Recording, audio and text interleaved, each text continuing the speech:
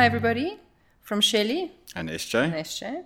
Welcome to So what now? So What Now, the podcast for startups by startups. So, SJ, who do we have in the studio? This week we've got something interesting, actually. We're moving away from talking to companies and not established, but companies and brands. And we've got an artist called Io McCundle and a photographer, a guy called Brett Rubin. And they spoke to us about starting your own brand where you are the brand. So it was actually quite interesting and a bit of a different take to what we had in the first two episodes. Yeah, I think it, and as we go through it, you'll hear they speak about, learning from your mistakes because it's quite a personal journey. Yeah, and the mistakes are much more prevalent when it's you making them.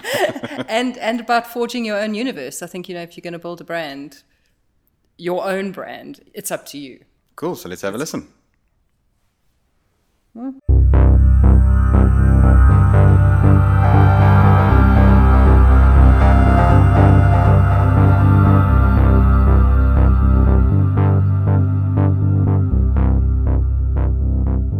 So we are here with Io McCundle and Brett Rubin, both artists in their own right. Io is a fine artist. Brett is a photographer who's aiming to do fine art. Welcome, Io and Brett. Thank you. Thank you. And I'm joined, as always, by Joy. I would say the lovely Shelley Atkinson, but The old. the old Shelley Atkinson, but the lovely Shelley Atkinson. So Io, Brett, welcome Thank you. to So What Now? So what now? So What Now? So let's start with introductions. Tell us, let's start with Io. Tell us who you are, what you do. Let's start there. Okay. I'm Io and I am an artist. I'm a drawer and primarily drawer and installation-based artist working in Johannesburg. Hi, I'm Brett and I'm a photographer. My background is primarily working with people and predominantly in portraiture, but through a variety of different mediums, and which also includes fine art. I feel you're underselling yourself. You Yeah, say, you're also a musician. He's also a brilliant bass player. but also like I've seen your portfolio, and if I looked at the right portfolio, it's you shot Hugh Masekela and then. Yeah. So it's not just portrait photography; it's portrait photography With capital with P. capitals. Well, being in the right place at the right time. What do you mean by that, especially with your industry? I think there's a certain school of thought that is that you can wait for a brief or you can facilitate your brief. And for example, with Hugh Masekela, that is exactly what happened, where I ran into his manager, who's a friend of mine, at the time when Rolling Stone magazine launched, and they had just shot him for the cover. And his manager was super excited and went like, "What do you think?" And I was like, "It's a good cover, but I feel like I could do better." That's great. And the response was, "Fine, then I'll see you like in a month and Nice. see what you can do." So That's very cool. I was That's quite super lucky awesome. and out of my depth, but we somehow kind of bonded very well. And what was he like to shoot? Incredibly warm person, never shook hands, always hugged people, no matter who the person was. But also, I think someone that, from such a long career, especially in entertainment, was almost disinterested until the moment came when it was like, okay, let's just get this done so we can go eat lunch. And then you just switch on into this like phenomenal kind of professionalism and persona. Amazing. And then be like, are you done yet? Can we go get lunch? So Io, tell us, you've not recently, for a consistent while now, made waves in the art world and made a bit of a name for yourself. So tell us like how you got there. I graduated from art school in 2010. So I'm 8 years into what I'd call my career as an artist. And it took me 2-3 years to really wrap my head around what that actually means and how is that actually going to be. Because they don't teach that. No, so traditionally a fine art degree is 4 years. You graduate with an honors, and you kind of meant to be gobbled up or snatched up by the top galleries at Of your course. grad show, and then that's you made as an artist. But if you don't have that experience where Stevenson or Goodman or whatever kind of comes and snatches you up, Which the majority of people which the don't majority of people experience, Mm-hmm. you then learn the more exciting and challenging way. To say the least. So I think by the time I had graduated, I was still very much exploring what my aesthetic was, what I wanted to say with that aesthetic, and what I wanted to do in the world, and what I wanted to contribute to the market of art. So I actually did a business acumen for artists short course after my degree.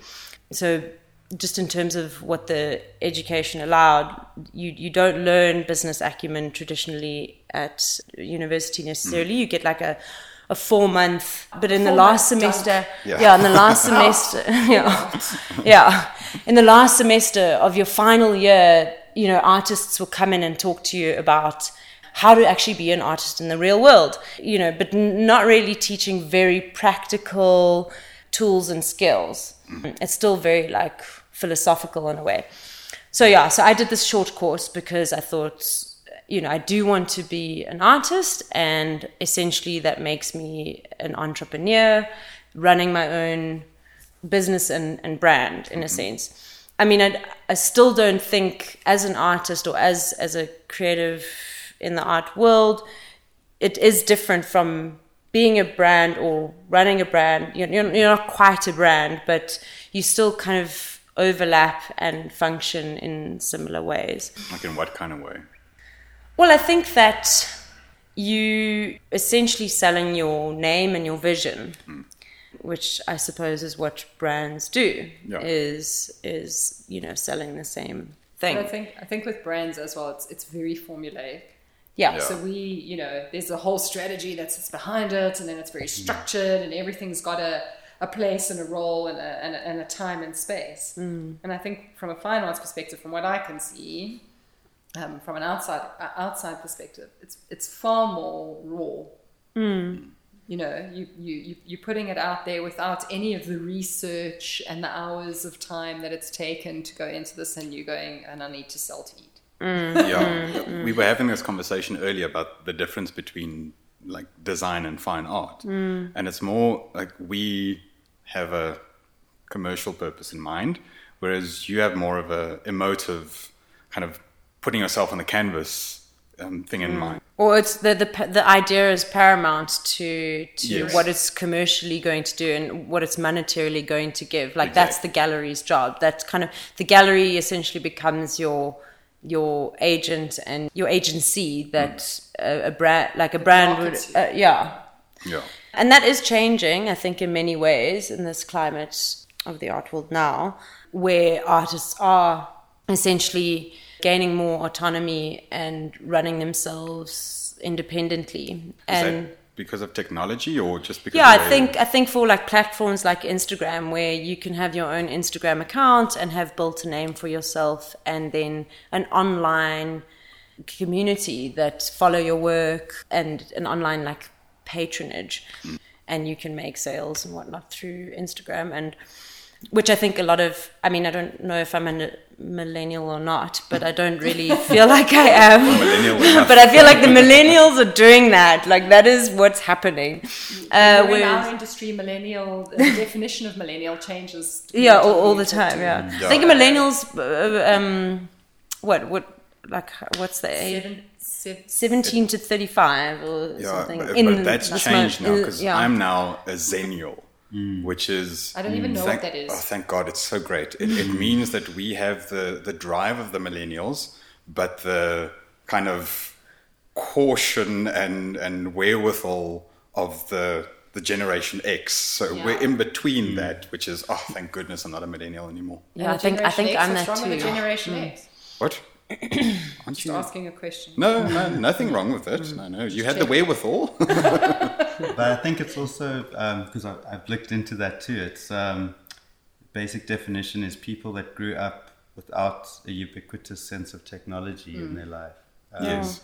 Like, if you remember being given your first cell phone as Yes. opposed to growing up always I having a remember cell mine. phone at hand. With this Instagram age and the idea that artists are becoming a bit more autonomous, how do you, as an artist, as a photographer, how do you get yourself out there? For me, I once got some very good advice from a fellow artist who said for them the trick was to be consistent with what they're producing and to be persistent about it also, like make opportunities for yourself.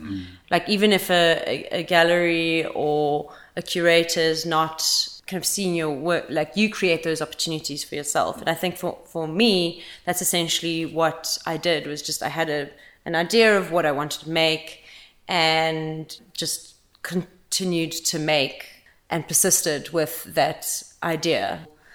I mean, I initially after school, I did work in the commercial design industry for a while as like an art specialist, and that was great. Learned a lot about like corporate life and corporate design and whatnot. And learned that it wasn't for you. Oh yeah.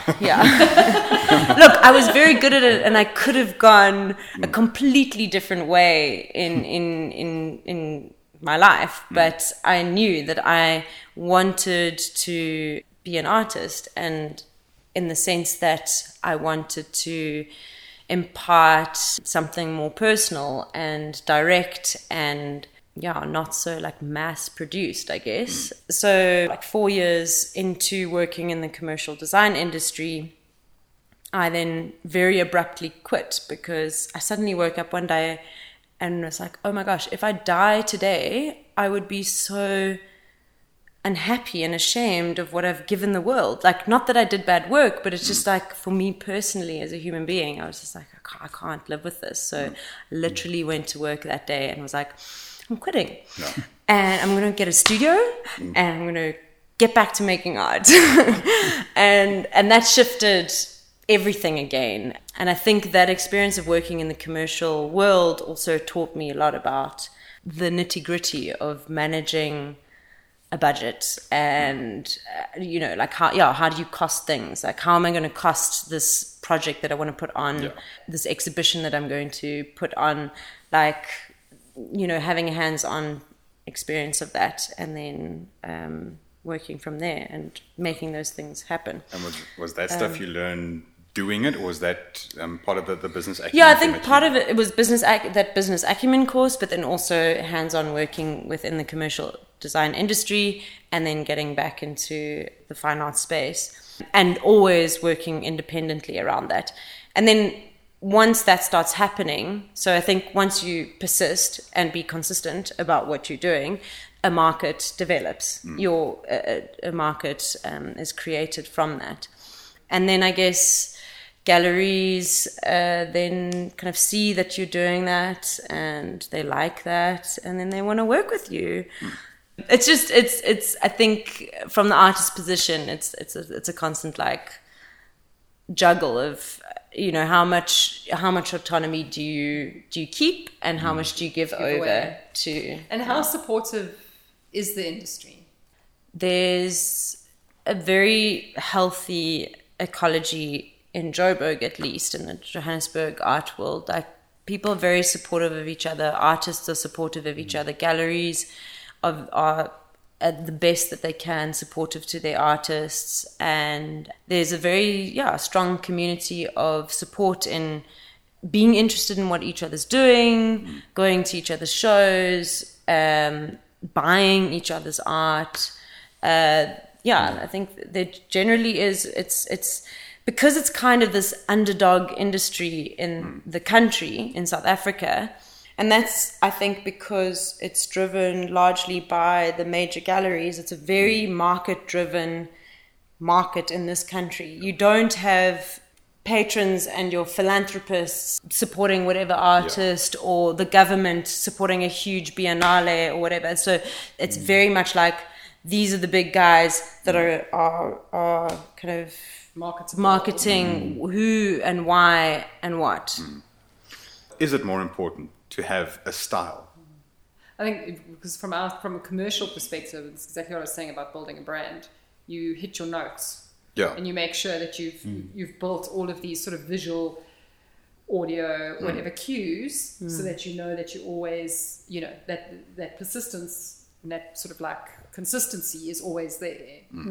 But it's not necessarily always exciting. I think at certain points of your career as an artist, it functions differently. So I think when you're starting out, you obviously want to become recognized and for somebody to be like, oh, that's an E.O. McCandle, and not to be like, what is that? Yeah. Who is that? It looks like this. But in my case, I think that's what's beginning to happen, is that my drawing looks like my drawing, and my installations have a very distinct aesthetic to how I work. And there's a language that's been established there now. But that does not mean you want to stay there and not innovate from that and kind of develop out of that. Yeah, but I think generally, you want to be recognized. Like, you know what a William Kentridge looked like. Yeah. It's like you're certain. And I think photography functions in a very similar way. I was fortunate enough to work with a photographer that once told me, at a very sort of base level, you forge your own universe, and you take authorship of what exists in that space, So it's not only about doing one thing that's a signature style in one way. It's essentially whatever you're authoring should relate to you and to your approach. And ideally, I mean, in an ideal space, as a photographer, you'd be hired because people see something that resonates, not just because they go like, oh, well, you've owned that camera and, Photoshop. And so it's not necessarily owning a visual style, it's more owning a kind of a narrative. I think so, yeah. We spoke about Hugh Masekela earlier, and in a weird way, that's been the strongest marketing work I've ever done. I've landed like really big portrait jobs with corporates, and I knew that I was up against photographers far more senior than I was. And when I got the job, I asked, what was the deal breaker? And they were like, oh, well, if you work for Hugh, like, you could get enough for our company. But, in a way, I think that is ideal, is that if people see something in your work, especially the work you do for yourself, or the work that you put a lot of yourself into, at least, people should resonate with that and say, I'd like to. Do you think there's a weighting sort of between what you can create and personal branding? Because you see amazing work sort of like lost down purely because they don't know how to sell themselves. That sort of personal branding, the ability to stand up and actually make a sale, which is a shit thing to do. It's most people love it. Well, if you're in that industry. I think that is a thing. You as a creative, often you're your biggest critic. And so you're often looking at your work all and you do is edit. All the and time. essentially seeing what's lacking from it or what could be improved upon. And it's very difficult to then go and say, buy this amazing so some people I think have a better gift of the gab. I've seen that with certain peers of mine who are wonderful, like self-marketers, and they can sort of land any kind of job just based on how well they can sell themselves, I guess. It can be very challenging, and I think that's something people do underestimate. They're like, I want to do something fun and creative, and it's going to be amazing. Yeah, it's and then going to at be the so end of it, cool. you're like, I still need to eat, and I got petrol in my car, and I got to pay the rent. We love it, but does the world? Well, no, it's not even does the world. It does the world know they need it, because we never told them how much they do. So going from you deciding I'm going into the art book, you deciding I'm going into fine art photography, tell us about the first while, starting to market yourself, starting to put your brand out. Tell us about those days. You could literally see like the whole room just went, oh, fuck. Those days were dark. Here comes the good stuff. Yeah.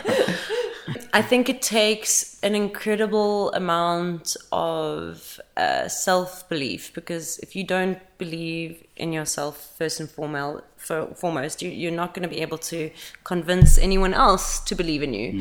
I think for me personally, I was incredibly critical of everything I made, and it wasn't good enough, and it needs to be like this and that, and I'm incredibly pedantic about the way I make. So yeah, like I was my own worst critic, and I kind of had to switch that off for a while, where I just said, you know what, I'm not going to critique or judge or overthink anything I'm going to do. I just need to do it. I actually just need to do. Get it out there. Yeah. Make, do, stop thinking.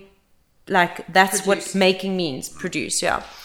So when I decided that I was going to make an art practice, for 8 months, it was terrifying. Just working in the studio every day, not knowing when the next kind of meal is going to come from, just like stressing the hell out, like, fuck, I didn't plan this properly. Yeah.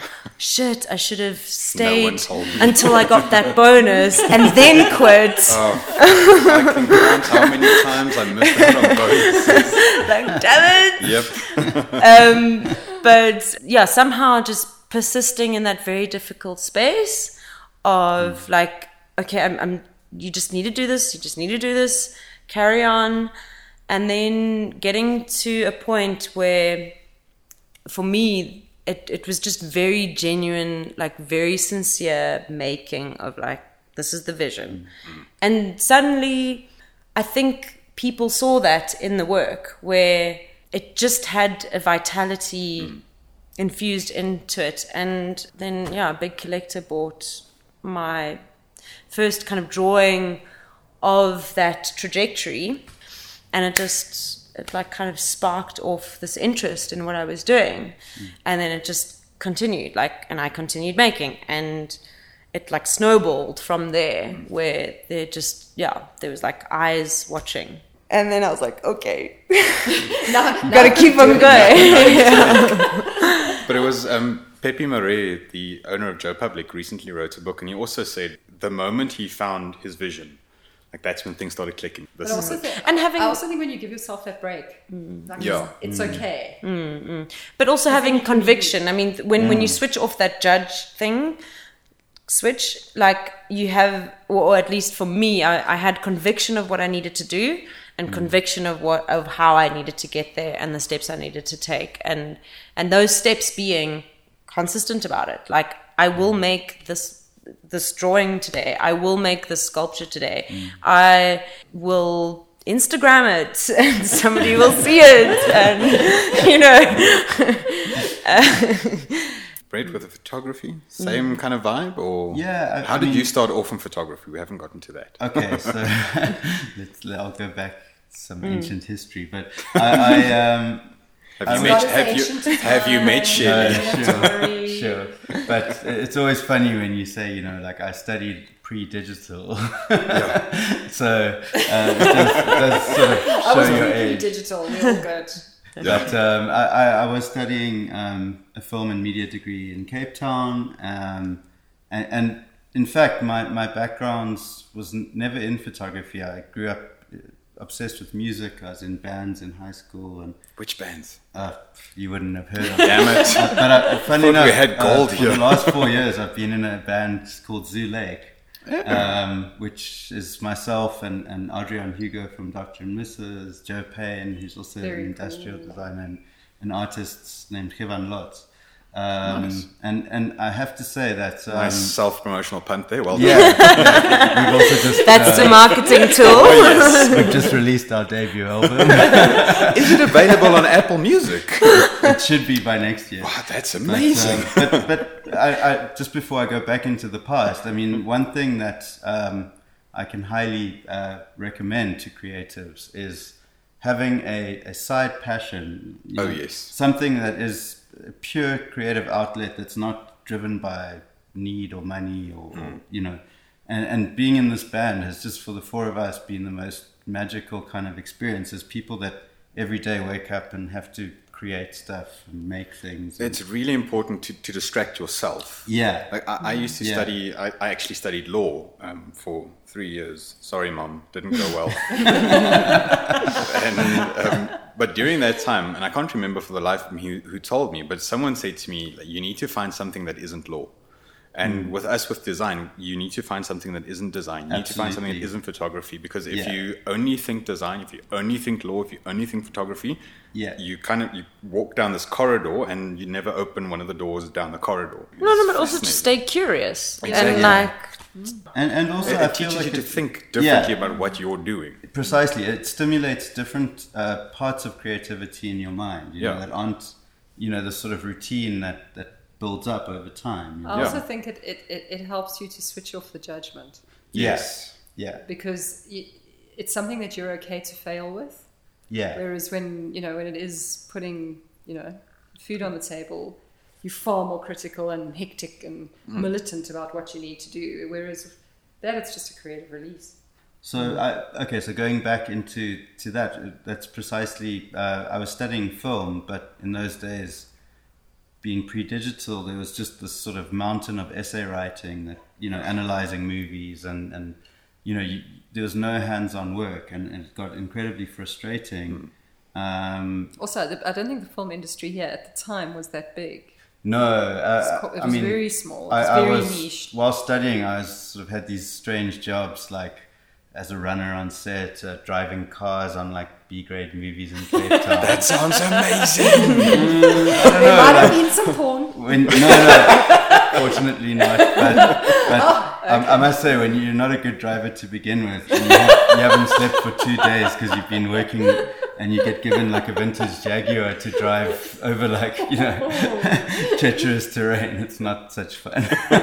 But all I'm hearing is stunt driving. Yeah, that's literally all I'm hearing. Well, on a good day with me, it generally is. But I basically decided to take a darkroom course in printmaking and black and white film developing, just to get hands on. And stills was obviously the most accessible thing. It wasn't like buying a movie camera or anything like that. And I got completely addicted to that. And after my studies, traveled to South America and took a whole lot of 35mm black and white photography and it sounds so much fun. In much the same way, I was kind of like weighing up a few different careers, and a collector saw a particular image of mine and bought it and said, you should definitely pursue this as a career. And it really gave me the encouragement to do that. And funny enough, is still a client of mine today, about 11 years later. That's on, great. which is great. And so. But over the years, just how I got into a professional space with photography, I was fortunate enough to have two kind of pearls of wisdom arrive at my doorstep. The first was basically being told by a senior photographer who I deeply respected, that if you can separate the reason you create work from the response to the work, you'll have a much happier kind of. That is amazing. That's amazing. Yes. Cut the podcast right here. We've got the nugget. Thank you very much. But especially when you're young and trying to fit into an industry and much like what you were saying, like you haven't quite found your niche and you're trying different things. Like you put a lot of importance on what people think, 100%. and sometimes it's actually the worst thing you can do for your We spend career. days checking like who's liked the post, Yeah. who's listened to the I mean, podcast. fortunately, I grew up in a time pre-social media. Yeah. Exactly. I imagine it has had a big effect, you know. And then the other pearl of wisdom, which is really, really phenomenal. I was living in New York for a few months, but I was living with one of my sisters and assisting photographers. And I happened to go to a talk by Mary Ellen Mark, who's was a fantastic photographer.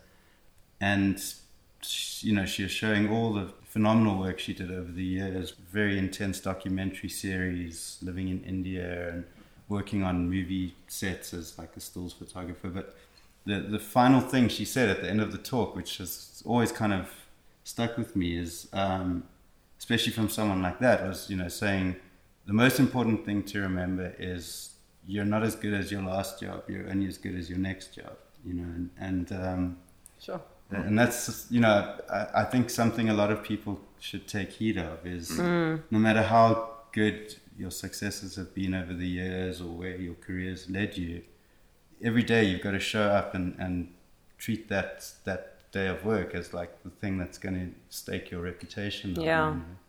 big or small. And I think people take that for granted. I've seen a lot of photographers with inflated egos kind of like, Totally, it gets the better of them. certain Yeah. jobs Yeah. and clients and things like that. And also, I think sometimes when you, some of the most amazing work comes from the least expected places. Yes. Yeah. And if you're not open Completely. to it, you miss it. Yeah, completely. Because, it could be this small, tiny little brief that's nothing. Yeah. When I was starting out, I took on any work because I didn't want to get fired. That was my that was my one goal, to stay employed. So I took on all the briefs nobody wanted, and ended up doing some amazing work and building my name just from that, because it wasn't seen as something that it was boring or uncool or whatever it was. I don't know, but because of that, no one, I suppose, edited me as much as well. So I had opportunity to create. Yeah. And if you're not looking at each thing as an opportunity, Yeah. Completely. waiting for the big brief. So speaking about editing yourself, commercially, up until now, I've had creative directors tell me the work is right, the work is wrong, the work is good, the work is bad. How do you critique yourself, or where do you draw the critique from? How intimidating is it to put something out there that hasn't been molded by someone else, basically? Well, I think in a fine art space, as an artist working with galleries and working with peers, that functions differently, where you don't want your gallery or your collectors to be like, well, this sold, I really like that, Yeah. make more of that. That's just not going to work. I mean, then you're just producing You may and as well churning. print it over and over and Yeah. over. Yeah. And sure, that's a strategy if you want to go course. that way. Like, there's a lot of successful creative people doing that, just, But I think in the way that a lot of other artists work, you get that kind of feedback from the community you create around yourself with your fellow artists and writers and curators, where it may not necessarily be in the commercial space, but it's in a kind of intellectual space where you can talk about ideas, experiment with a certain material with another artist, and then that kind of creates something else, and kind of have that community around you to give that feedback. Yeah, but it functions differently in a way that it's like, okay, cut that out. We're not going to go with this, color strategy or whatever. Like, that was so last season. Yeah. It's sounding amazing right now.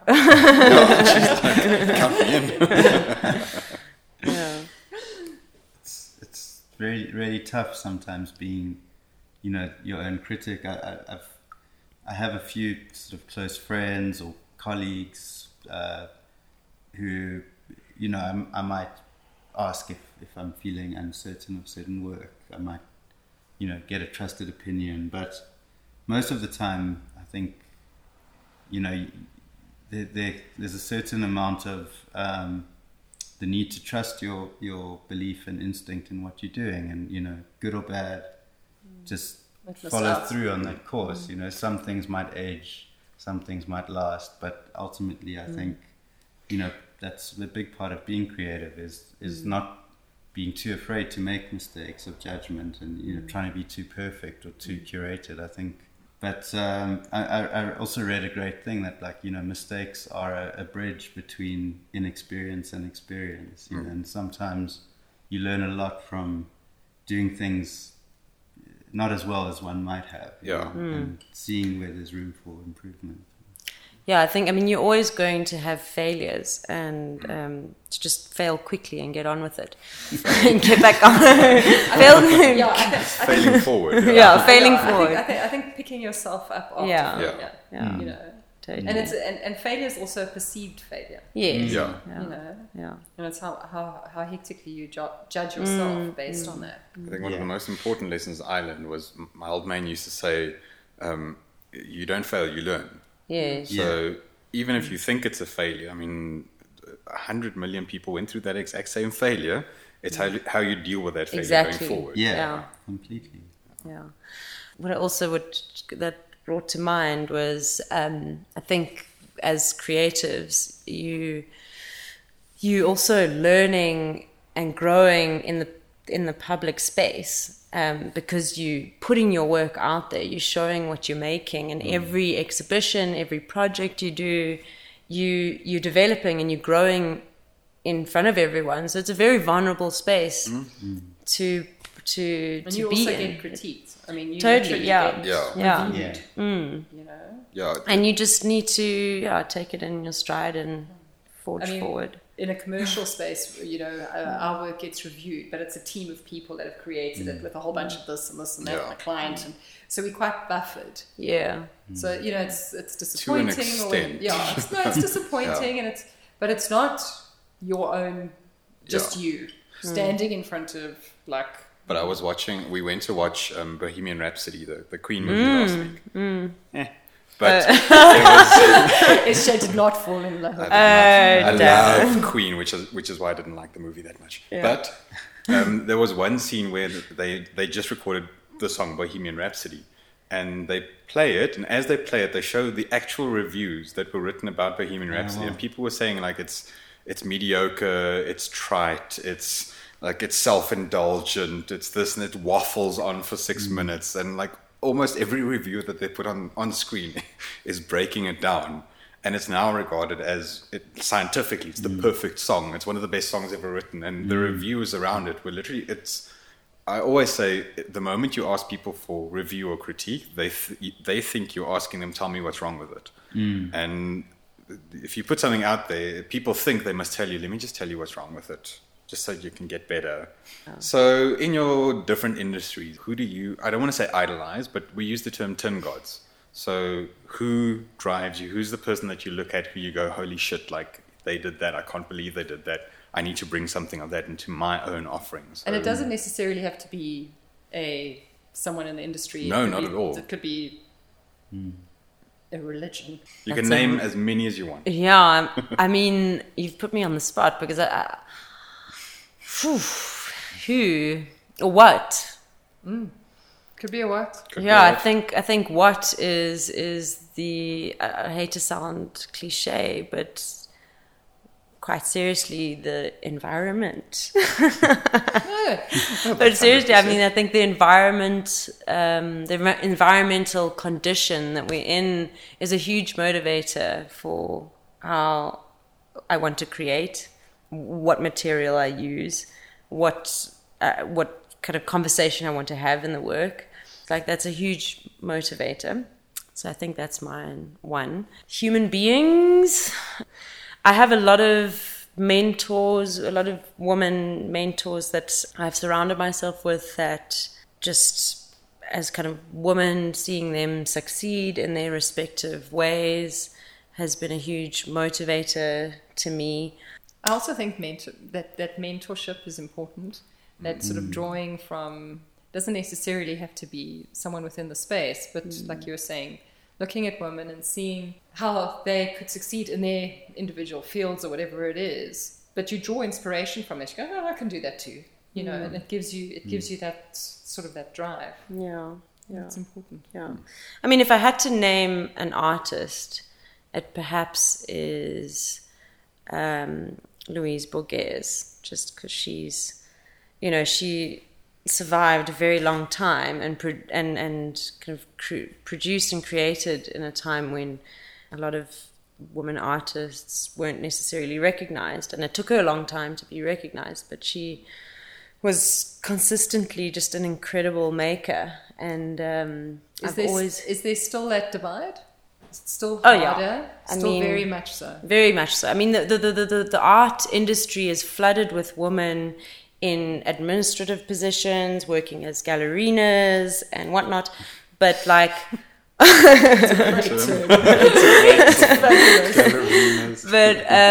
I think it is slowly but surely changing. But still, it's dominated. Like statistically, the stats say it's white men. Still, sorry guys.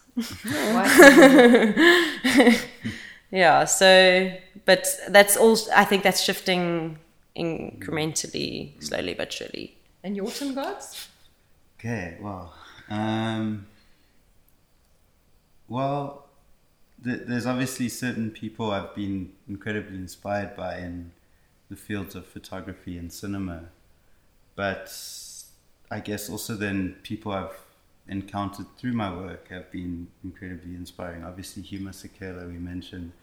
I've learned an incredible amount from him, just in terms of his way of seeing the world and seeing how, you know, things worked, and just by very nature of like what he lived through and what he had to deal with, and how he did that has been an incredible source of inspiration. You know, he told me this crazy, almost like absurdist story in the early 90s when he was playing in New York, and right at the end of apartheid, like a South African government representative came backstage after one of the shows and kind of said to him, "Hey man, like you're killing us out there on this tour that you're doing. Like the publicity is so negative. Like we're ready to like cut a deal. Like if you come back to South Africa, we'll make you like an honorary white."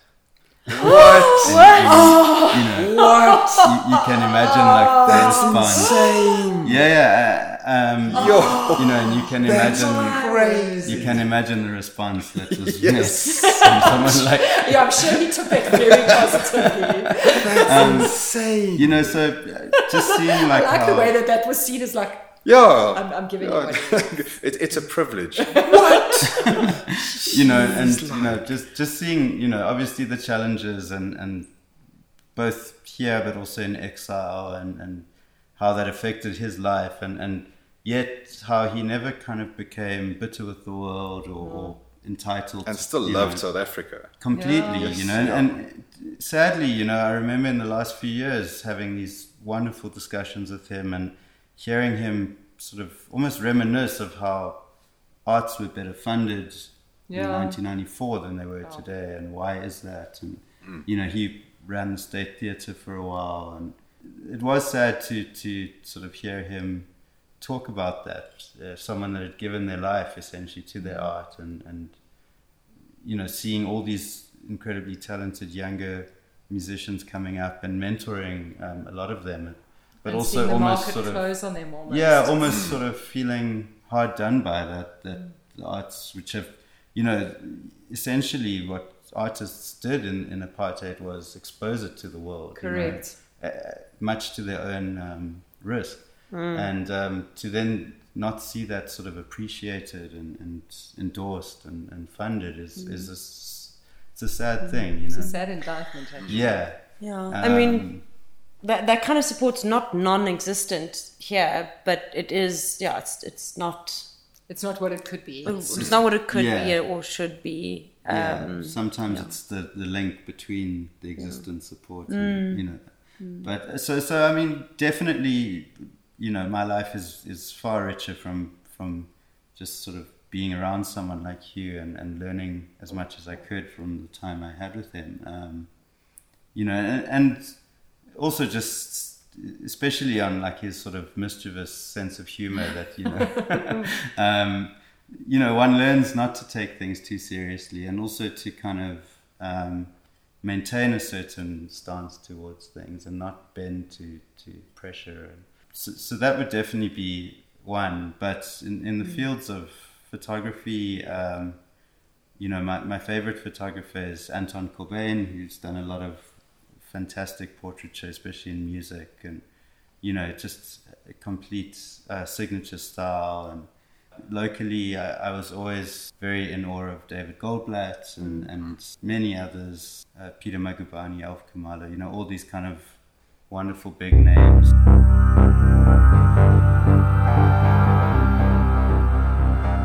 So welcome to a new section of So What Now, called called Friends of Murmur. Why are we doing this, Shelley? Because we aren't allowed sponsorship On our hosting platform. So Because what we're we've South decided to African. do, because we're South African, so what we've decided to do is have shout outs for People that we dig. people that just lacquer people. Yeah, people that we've worked with, friends of ours, people that we've collaborated with. So we don't have sponsors to thank. So So we want to thank some of our friends. yeah. So who is the first lucky recipient of a Murmur shout? The first lucky recipient is Sarah Shorten, or as her Instagram handle, at Spastic Mozzie. Spastic with a Z. Spastic Mozzie with a Z. Yeah. Sarah is a freelance designer, an amazing typographer, Yes. and an all-round cool individual. Very, very lacquer person. So cool. Give Sarah a shout if you want some freelance design done. If you want to buy her beer, check her on Instagram. Cool. Love you, Sarah. Love you, Sarah. Okay, back to the show. There was one thing that I wanted to say. I might be preempting something, but what I was thinking We have about. no plan. You're not preempting. But I was just when to go back to that question you asked in the very beginning about what would you say to Io on day one would be, I think, be accountable, be professional always with yourself and with the people that you work with, and respectful of that, people's time, and then also with when you are working independently initially, like whether you remain that way or do sign with galleries or whatnot, there are things out there to create what you need to create. So go out, look at what is being funded and what those funding bodies are. There's the NAC, there's a whole bunch that you can draw upon and should. Because that's how you are going to start out. And then also, I think I can't remember where I read this, but it was where like 90% of artists in the world have other jobs too. Yeah. And it's not that whatever you're doing other than being an artist, don't let it detract from what the art production practice is. You have an art practice, and whatever you do outside of that supplements that to enable you to continue that art practice. So, for example, I teach, but I love teaching. And it's a very important aspect of my making is to teach. So it's not a soul-destroying kind of thing. No. So working in the commercial design industry was because I had no time. I had like no time or energy or creative spirit to create. And I think I think the pool of artists who are only making art 100% is very few, and maybe also not a good thing. Brett, what would you say to young Brett? Wow. Because I would tell young HJ, stick to the law. So much more money in that. I would I would definitely say, it's one thing to have big dreams and big pursuits and sort of fantasize of like what your career could become. But I guess the advice I'd give myself starting out is to accept that like your successes are made through your disappointments, and be prepared for many of those.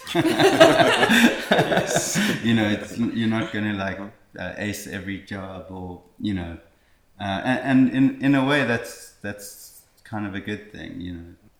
I started out at a time when there was still quite a boom in the photographic industry, and budgets were still a thing. Yeah. Especially in editorial work.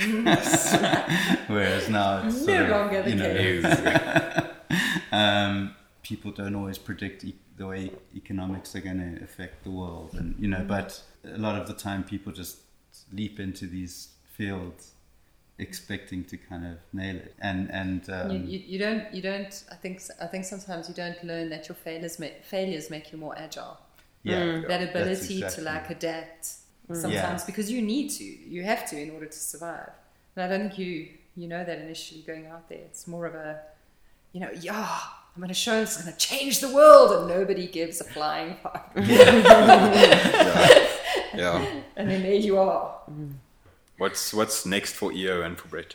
So I'm going to be doing a 1-month art residency in Finland in March next year. We were speaking about going to Finland before you arrived. Oh, We wow, have to go to amazing. Finland. So I'm really excited about that. It's in March, so it's the end of winter in a forest where you there's an optional meditation each morning and a sauna at night. And It's a tough life you lead. It sounds very hard. You're offline for most of the time, and it's sort of ideal, really. It's been on my horizon for some time, and I'm very excited for that. So that, and I suppose just furthering on with Zoo Lake, my band. Nice. And I'll say that I'm a bassist that sometimes takes photographs. Nice. So I'm currently doing a master's at Wits, but otherwise I will be having a solo show next year, and then the following year after that, and continuing on more residencies. I think as an artist, residencies are the best way to develop as an artist, to develop your practice, to extend your global network outside of a gallery infrastructure. Where can people reach you? Where can they see your work online? Instagram. IG. But no, I also have a website with my name, yomakundal.com. And then also through the Kalashnikov Gallery and Evrod Reed Gallery in Cape Town. So those are the 2 galleries I work with. And then otherwise, Google my name and Also, I also have a website, brettrubin.com. It's Instagram. Cool. Cool. Brett, thank you very much for joining us. Yes, Thank it's you. awesome. Yeah, thank you for having us. Yeah, An thank absolute you. pleasure.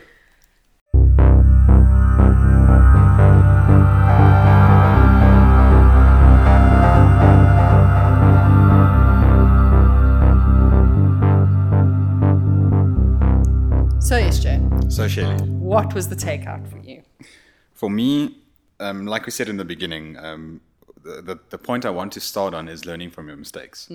I think that's super important, especially when you're starting your own brand and is doing your own thing, to not let the pitfalls and the mistakes and all the fuck-ups drag you down, but rather let it be a learning curve going forward. Well, as Brett said, mistakes are the bridge between experience and inexperience. He also said your successes are made through your disappointments, but it's true. I mean, it's everything I know now.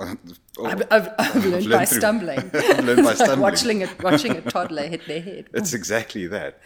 Put it this way: all the things I do well now, I fucked up in the beginning, Yeah. and I learned through mistakes. So all the things that I pride myself on now are the things that I worked to fix because there were mistakes at the beginning. And I also think from, EO was speaking about just persistency and being consistent and forgiving yourself and giving yourself the space to fuck up yeah, so that you can learn from your mistakes. switching off that inner critic for Yeah. a while. Because and I've seen it, if you're constantly telling yourself, I can't, or it's not good enough, it's not good enough, it's not good enough, it never will be. It cripples you, Yeah, it does. literally. Yeah. Yeah. I think also the thing that Brett said initially, you can't wait for a brief, or you can wait for a brief, or you can facilitate a brief. That is like so key especially for juniors and young people in any industry. 100%. If you sit and wait for people aren't going to throw you a bone. It's not going to fucking happen. And also, because you potentially are coming at it with very little experience, you may see it in a way nobody else does. Exactly. And if you just sit And that on unique it, voice yeah. may not be heard if you don't have the courage to get it out there. So, And you said when you were younger, and I did the same, and I'm sure a lot of people in the industry have done the same. You didn't sit, you took all the jobs that no one else wanted. You went and said, please can I do this, please can I do this. Now I worked after hours on the jobs that I wasn't allowed to work on, basically. so that you could learn. Yeah, it's exactly that. Like when I was young, when I started, it was different times. So we had to do grunt work. Like you made the coffee, you did the grunt work, you did all the groundwork that no one else wanted to do. I did deep etching and back of pack layouts till it came out of my ears. And after hours, I would go and work on the nice briefs. Well, when I was young, we had no internet. You started to carve your own So we had radios. to carve into stone. But inspiration was a difficult thing to find. Yes. Not as easy as it is today. And if you didn't sit and physically do the work, go through everything, put yourself into those positions, you weren't exposed to it. You had to literally, open your coat, expose yourself, and, Yeah.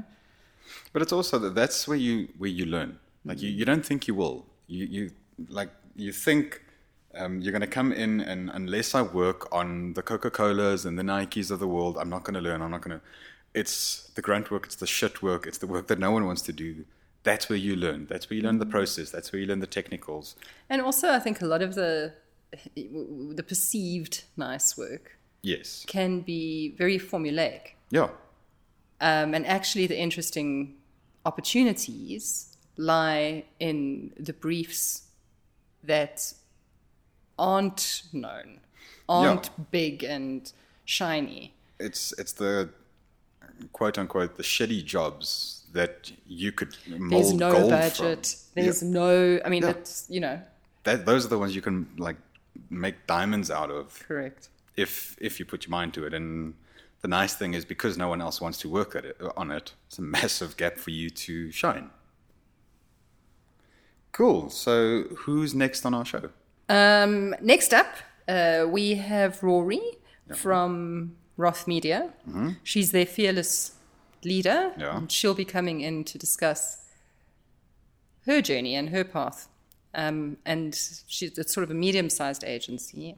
Yeah, medium, true. but Yeah. growing very quickly. Yeah. Cool. And where can people reach us? Podcast at murmuroriginals.com. And there you can send us suggestions, you can send us Please, yeah. feedback, any commentary. We've gotten some nice feedback and comments, but scattered. A little bit on Facebook, a little bit on Instagram. So if you've got any suggestions, mail it to us. If you want to be on the podcast, or if you know anyone who can or wants to be on the podcast, also drop us a mail. And then social media-wise, Shell? Instagram, it's at Murmur Originals, and Facebook, it's just Murmur Originals. Just murmur. Facebook, it's just Murmur. There we go. There we go. Cool. Fucking useless. Fucking useless. Cool. So tune in for the next one. Thanks for listening.